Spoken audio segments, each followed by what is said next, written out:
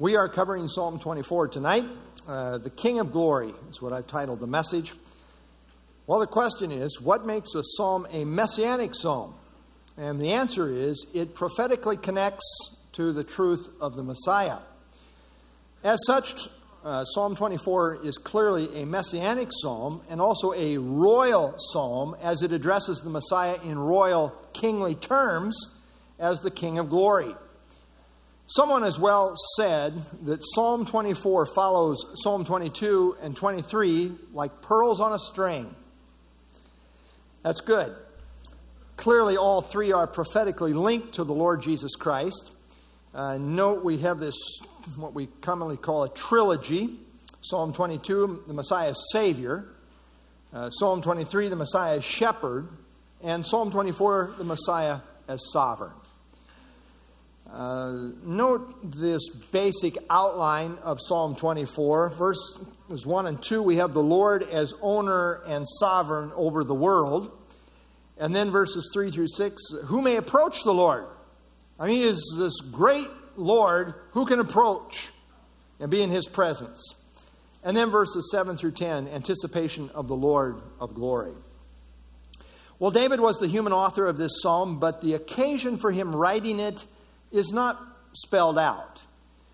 This psalm was clearly written in anticipation of the Lord, the King of Glory, ultimately coming to the holy hill, which is clearly the Temple Mount in Jerusalem, with the question of who can stand there as a true worshiper.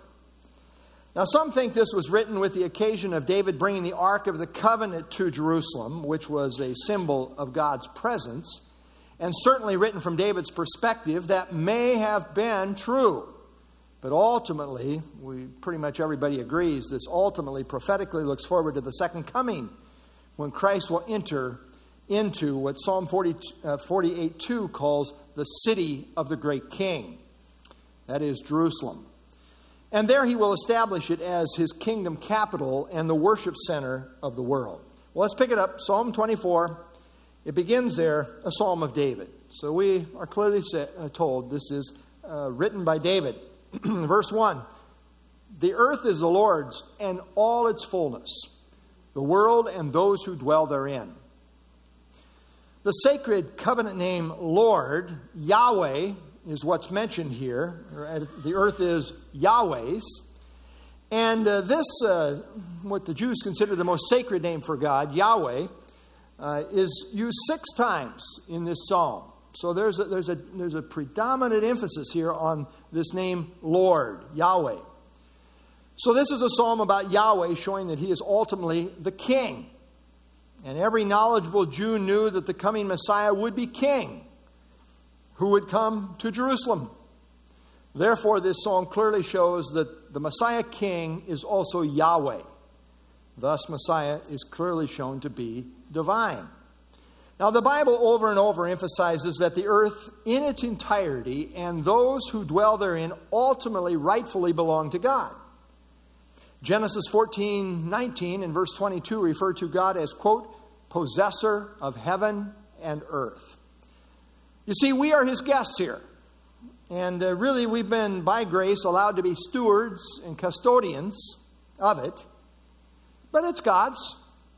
Now, in terms of the world system, Satan is said to be the god of this age, in terms of the world system that follows him in rebellion.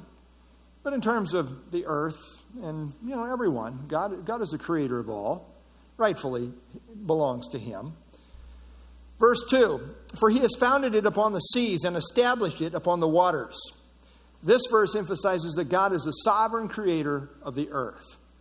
The waters in the Bible are presented as a mighty force, but that God is sovereign over the waters. And as God, he controls all of nature. I mean, powerful waters. I mean, if you've seen, the damage that great floods can do. I call Psalm 29 the storm psalm. I love this psalm. But verse 3 says, the voice of the Lord is over the waters. The God of glory thunders. The Lord is over many waters. And you go down to verse 10, it says, the Lord sat enthroned at the flood. As the sovereign Lord who is king over all. and the Lord sits as king forever. Well, David writes poetically, not scientifically, and pictures the earth as sitting upon the seas and the rivers. It's interesting. The earth consists of about 71% of it being covered by water. From outer space, it looks like a blue planet of water. We might call it planet water instead of planet Earth. But the issue here is the greatness of this God creating all of this, being sovereign over all of this. And the issue now becomes, who can approach this great God who is the owner and creator of it all? He owns the entire earth, but he has chosen a special place in the world called Jerusalem. And more specifically, a certain special hill in Jerusalem called Zion, which literally means fortification.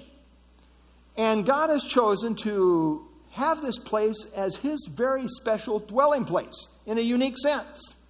And we know God is omnipresent, but he has chosen this place in a special way. Note Psalm 132. For the Lord has chosen Zion. He has desired it for his dwelling place. This is my resting place forever. Here I will dwell, for I have desired it. Why did God choose this? Well, again, we're not told. He just did. Well, with that background, verse 3, we have this sovereign great God over all. Verse 3, who may ascend into the hill of the Lord? You know, this special chosen place. Who can go in there? Who may ascend into the hill of the Lord? Or who may stand in his holy place? Now, one commentator says here that, quote, David asked a question central to all theology. This is the great issue in life. Who can approach God at his holy hill? Who can stand in his holy presence? Who can have that level of fellowship with him? A footnote here, commentators point out that the psalm here, Psalm 24, was evidently intended to be sung antiphonally, with the priest asking the questions and then perhaps the worshipers responding back with these answers. And another note, a parallel to Psalm 24, 3 through 6 here is found in Psalm 15. The emphasis is that to worship God means to ascend up. You're going up to worship God. It's an exalted experience. In Israel, all roads lead up to Jerusalem. The city of the great king is an exalted place because of who will ultimately reside there. And coming to the place of worship is to go up. In these Psalms, it is to ascend into the hill of the Lord. Well, as David goes on to describe who can approach the Lord in his holy place, it might seem, as we will go on to read the following verses here, it might seem like these people who qualify to do so are able to do so because of their own good character. But as we consider the whole counsel of God, we know that's not true because there is none good. Their character is a result of being born again, without which no one can see the kingdom, as Jesus said in John 3:3. The people David is describing are those saints who have been changed by God, with the result that it now shows in their character. Those saints who come out of the tribulation are those who have, quote, washed their robes and made them white in the blood of the Lamb, as seen in Revelation 7:14. And this is true for all the saints who ultimately go into the kingdom and are able to stand before the Lord in his holy hill.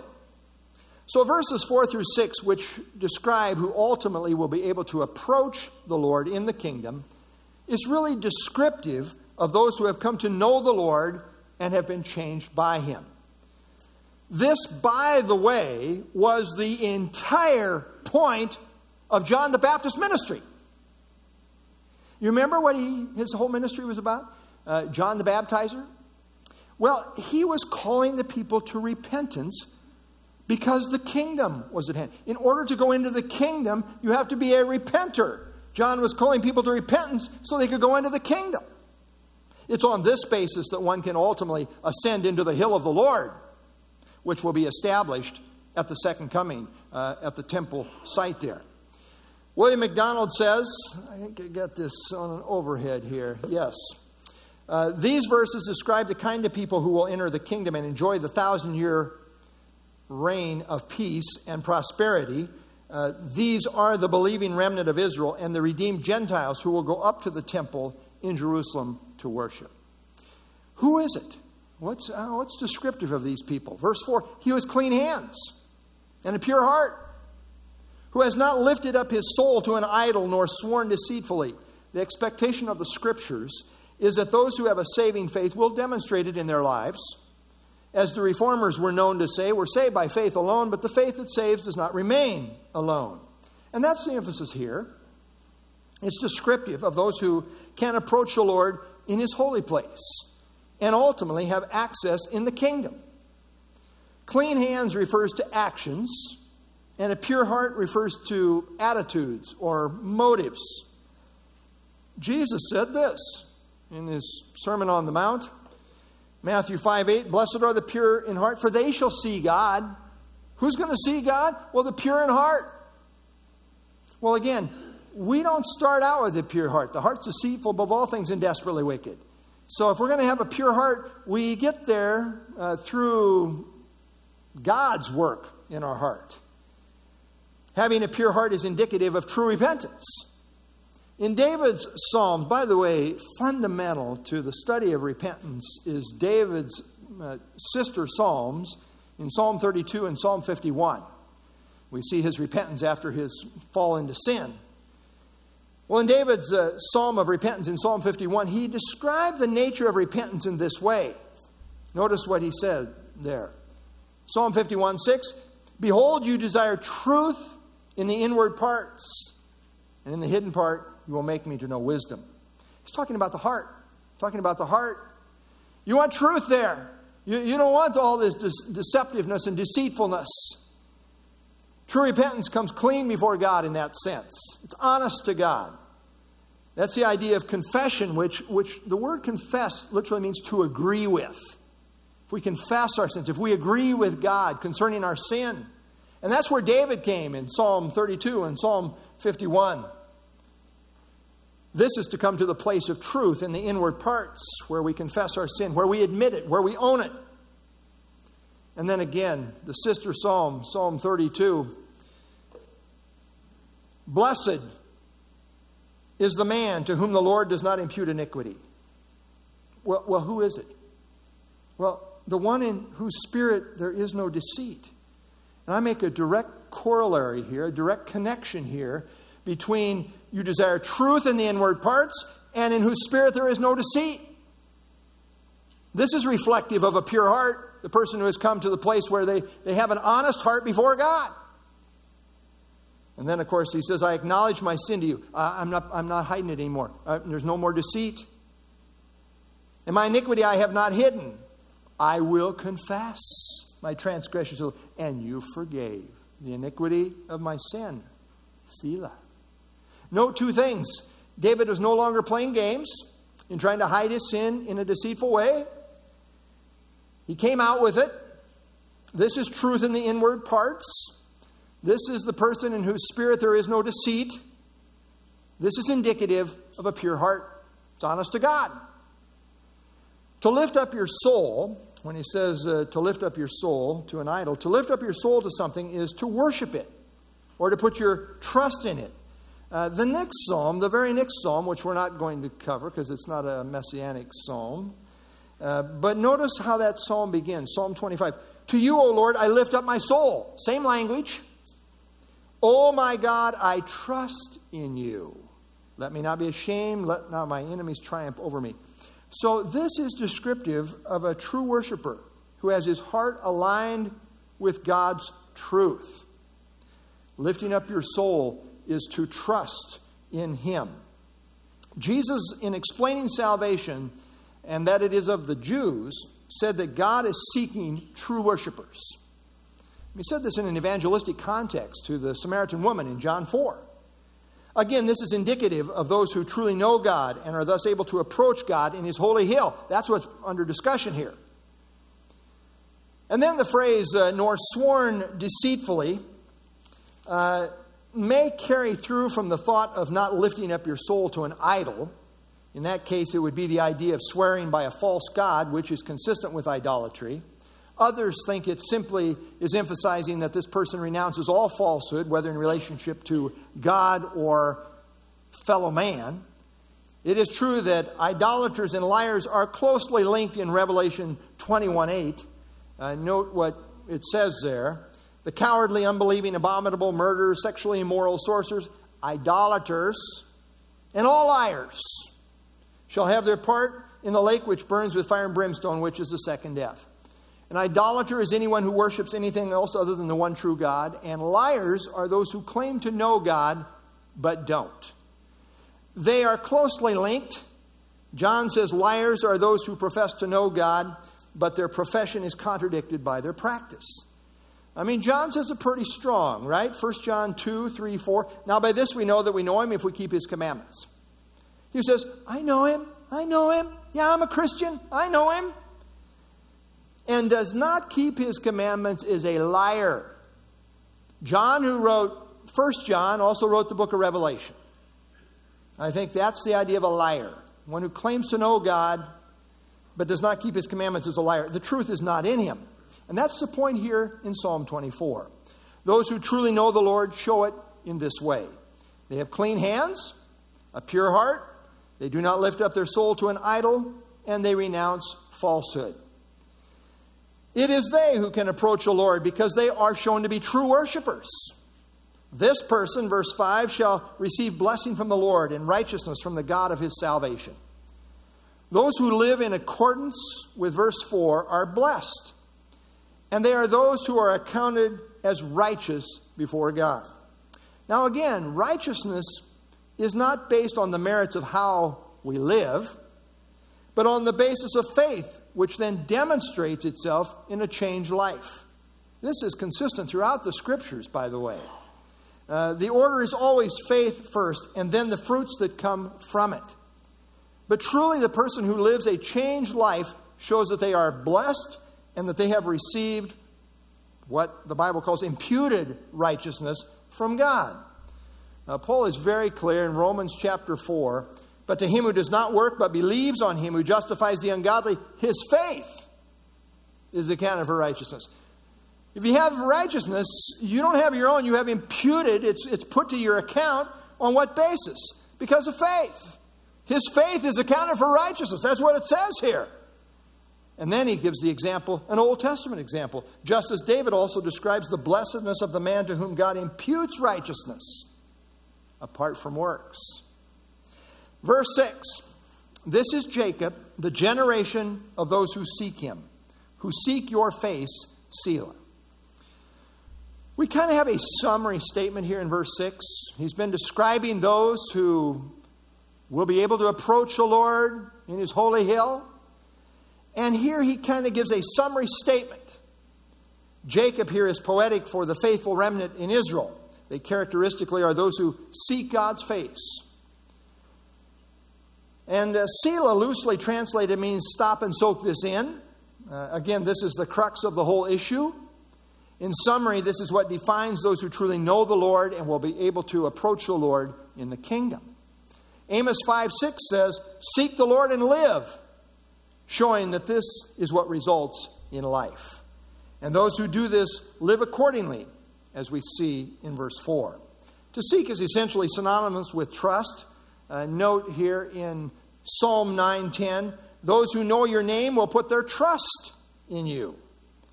For you, Lord, have not forsaken those who seek you. Those who seek God give evidence of knowing God because they have put their trust in him. Well, having established who is qualified to approach the Lord, namely those who seek God's face and demonstrate that in a changed life, David then anticipates the king coming to Jerusalem, which will be fulfilled at the second coming as Christ comes to set up his kingdom. Verse 7, lift up your heads, O you gates, and be lifted up, you everlasting doors, and the King of glory shall come in. David here speaks in poetical language that anticipates the King of glory coming to Jerusalem. Now when Jesus comes, he's going to set his foot down where? Well, Zechariah 14:4 says he's going to set his foot down on the Mount of Olives, which is where? Just outside of Council Bluffs here? No, quite a ways out. Just outside of Jerusalem. Like a mile and a half outside of Jerusalem. But I want you to note something very carefully. Who is this one who's going to set his foot down on the Mount of Olives? We know it's Jesus. But I want you to catch this in Zechariah 14:3 and 4. I don't have it on the overhead, but listen. Zechariah 14:3 says, "Then the Lord," that's Yahweh, "will go forth and fight against those nations as he fights in the day of battle. And in that day, his feet." Whose feet? The Lord who goes forth to fight. "In that day, his feet will stand on the Mount of Olives." Whose feet? The Lord, Yahweh. So the Messiah is here called Lord, Yahweh. It is the Lord whose feet will set down on the Mount of Olives. That's what the text says. And every knowledgeable Jew knew that from there he will make his grand entrance into Jerusalem, as Zechariah plainly makes evident in the previous chapters. Note this, Zechariah 1:16. "Therefore thus says the Lord, Yahweh, I am returning to Jerusalem with mercy. My house shall be built in it, says the Lord of hosts." Who's returning to Jerusalem? The Lord of hosts. Zechariah 2:10. "Sing and rejoice, O daughter of Zion, for behold, I am coming, and I will dwell in your midst, says the Lord, Yahweh." Zechariah 2:10. Zechariah 8:3. "Thus says the Lord, Yahweh, I will return to Zion, and will dwell in the midst of Jerusalem. Jerusalem shall be called the city of truth, the mountain of the Lord of hosts. You ready for this? The holy mountain." The same mountain we're talking about here in Psalm 24. Who is the king, who is the Lord who enters into Jerusalem? Well, that combination of king and Lord that enters into Jerusalem can be none other than the Messiah himself, who is ultimately shown to be the God-man. And this truly will be the triumphal entry. David poetically appeals to the everlasting, better the ancient doors to be lifted, which is a grand way of saying, let the gates of Jerusalem open wide to receive the glorious King. The one who is coming is the King of glory. And as he nears the gates, they are summoned to raise themselves to honor his entry. Again, this is a poetic way of emphasizing the superiority of the one entering. Now, it seems like we should maybe pause now and sing "The King is Coming." What do you think? That would be a great thing. We're not going to do it, but it would be a great idea. Verse 8, who is this King of glory? That's a good question. We've answered it already, but who is this King of glory? The Lord Yahweh, strong and mighty. The Lord mighty in battle. This is a great question. Who is this King of glory? The Jews knew that Messiah would come as king. Every Jew knew that. And if they were paying any attention, they should know that he comes from glory with glory. You know, the Jews knew that this was a messianic text from Daniel 7, 13, 14. I was watching the night visions, and behold, one like the Son of Man. That's a messianic title. It was Christ's favorite title for himself. Behold, one like the Son of Man, coming with the clouds of heaven. And he came to the Ancient of Days and brought him near before him. And there was given to him dominion and glory and a kingdom, that all peoples, nations, languages should serve him. His dominion is an everlasting dominion which shall not pass away. And his kingdom, the one which shall not be destroyed. Furthermore, they should have known that the Messiah is not only a king, not only the seed of David, but also the Lord himself. I mean, their own scriptures were very clear on this point. Kind of amazes me how weak even the average evangelical presentation of Jesus is. Very wimpy on his lordship. But that's not what the scriptures are about. Note this messianic text, a key messianic text in Jeremiah 23, 5 and 6. Behold, the days are coming, says the Lord, that I will raise to David a branch of righteousness. A king shall reign and prosper and execute judgment and righteousness in the earth. In his days, Judah will be saved and Israel will dwell safely. Now this is his name. This is who he is. This is his name by which he will be called. The Lord Yahweh, our righteousness. That's who he is. That's who this king is. That's the King of glory in Psalm 24. He is the Lord strong and mighty. Who is this King of glory? He is the Lord strong and mighty, the Lord mighty in battle. You know how many battles the Lord has lost? None. He's mighty in battle. As it says in Exodus 15:3, you got all Pharaoh's soldiers out there and their heads are bobbing up. They're all drowned out there. And it says in Exodus 15:3, the Lord is a man of war. And he is strong and mighty. You really don't want to take him on unless you want to be a loser, a total loser. Now he came the first time in humility, in meekness and mildness. But the next time he comes, it will be with power and glory as a mighty warrior, mighty in battle. We read about it. Revelation 19, speaking of Jesus Christ at his second coming, now out of his mouth goes a sharp sword, that with it he should strike the nations. Yep, he's coming. He's going to strike them. And he himself will rule them with a rod of iron. He himself, note that he himself treads the winepress of the fierceness and wrath of Almighty God. And he has on his robe and on his thigh a name written, King of Kings and Lord of Lords. Who is this King of glory?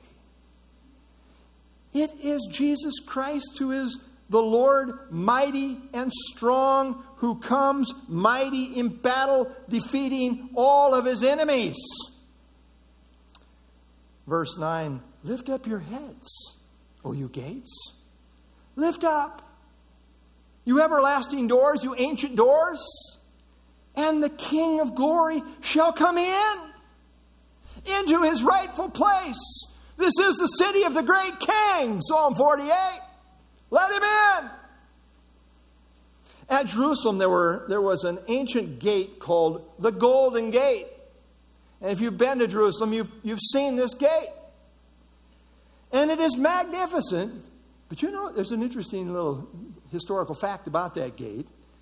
It's walled in. It's walled in. You can't open the doors. It's walled shut. You see, when the Turks learned that the Messiah would enter Jerusalem, supposedly through this gate, they walled it in to keep him out. Here it is. See that golden gate? It's all walled up. You can't get through there. Let me ask you, you think it'll keep the Messiah out? Oh, no. Lift up your heads, O you gates. Lift up, you ancient doors, and the King of glory shall come in, and he will come in. Verse 10. Who is this King of glory? The refrain again. Who is this King of glory? The Lord of hosts. He is the King of glory. Selah. Again, we have this proverbial question, who is this King of glory? That's the ultimate issue. And the resounding answer comes back, he is the Lord of hosts. He is the King of glory. Selah. It could not be more clear. The King of glory is himself Yahweh, the Lord of hosts, which is to say the Lord of the armies of heaven. He controls all the powers of heaven, coming with all the power of heaven behind him. This is who he is. This is the King of glory, Selah. Stop and soak this in. There is tremendous repetition throughout this short messianic psalm. We've already mentioned Yahweh is named 6 times, Lord 6 times. First attributed to him as being the owner and sovereign creator, and then the messianic King of glory. This shows that the Messiah is in fact God himself. He is Yahweh. This is who this King of glory is that will one day be received into Jerusalem in all of his glory. He is named as Lord and called the King of glory 5 times in verses 7 through 10. It's impossible to overstate and to overemphasize how great this king is. I can't wait to worship at his feet. Of course, I'm a true worshiper even now. But to see him in all of his glory, you know, I love that. And I look out my window in the morning, and perhaps today the Lord himself will descend from heaven with a shout, with the voice of an archangel, with the trump of God, and the dead in Christ shall rise first. And then we who are alive and remain shall be caught up together with them to meet the Lord in the air. And then that last part, and so shall we ever be with the Lord. I'm going to Jerusalem. You know why? Because that's where the Lord's going. That's where he's going to set up his capital. I'm not sure. Maybe he'll dispatch me to go someplace else and do something. Whatever. He's the king. I'm just a servant. But I know I'm going to get there. We're headed there. He is named the King of Glory 5 times in verses 7 through 10. Now, Jewish tradition. This is a very interesting point here. Jewish tradition says that this psalm, the rabbi said that this psalm, Psalm 24, was sung on the first day of the week, every week, in the temple services for this purpose, to emphasize who is worthy to participate in worship. Well, the irony, if that is true, the irony may well be that as Jesus came into Jerusalem on Palm Sunday, in what is called the triumphal entry, that the priests may well have been leading the worshipers in singing Psalm 24. The very day that Jesus was being officially presented to Israel as her Messiah, as he rode in to Jerusalem on the back of a donkey. Sadly, they were oblivious to the significance of it all. But the next time, no one's going to miss it. Isaiah 52, just as many were astonished at you, speaking of this coming Messiah, many were astonished at you, his first coming. His visage was marred more than any man, and his form more than the sons of men. It was astonishing to see what they did to this human being. Not the end of the story. There's a sequel. So shall he sprinkle, more literally startle. So shall he startle many nations. Kings shall shut their mouths at him. For what had not been told them, they shall see. And what they had not heard, they shall consider. Who is this King of glory? Imagine. It's the humble Galilean. It's the one who rode into donkey the first time. Jerusalem oblivious. In the 4th century, there was a Roman emperor known as Julian the Apostate. Perhaps you've read of him. He was an apostate, and he did everything in his power to try to subdue Christ's church and thereby defeat Christ. He removed all Christians that he could find from all forms of civil service. He made laws that said the children of Christians could not be educated. He restored pagan temples. He sought to persecute Christians greatly, stamp out the Christian faith. But then Julian had a little problem. He got into a war with the Persians. And as he lay dying, he addressed Jesus personally, saying, "So you have finally won, Galilean." Norbert Leith says, this symbolizes the surrender of all the great rebels to the one who will have victory. Psalm 24 shows the great triumph of the great King of glory, at whose name every knee will bow. Things in heaven, things in earth and things under the earth. In Psalm 24, there are two great essential questions. Number one, who may ascend into the hill of the Lord? And number two, who is this King of glory? And they go together. It is the person who recognizes the Lord Jesus Christ as the King of glory, as the Lord God Almighty, who in the end will have access to the Lord in the kingdom. This is the stuff of saving faith, right? John wrote the entire Gospel of John to what end? That you might believe that Jesus is the Christ, the prophesied Messiah of the Old Testament, and that he is the Son of God. In believing, you may have life in his name. You have to believe in him for who he is, as Lord, as Yahweh, as God, as the promised Messiah. Thus it is true believers in Jesus as Lord and Savior who may dwell in fellowship with him at his holy hill. Believe on the Lord Jesus Christ and you will be saved. Who is this King of glory? The Lord of hosts. He is the King of glory. And I submit to you, his name is Jesus, the Lord Jesus Christ. Selah. Let's have our closing song. Let's stand together.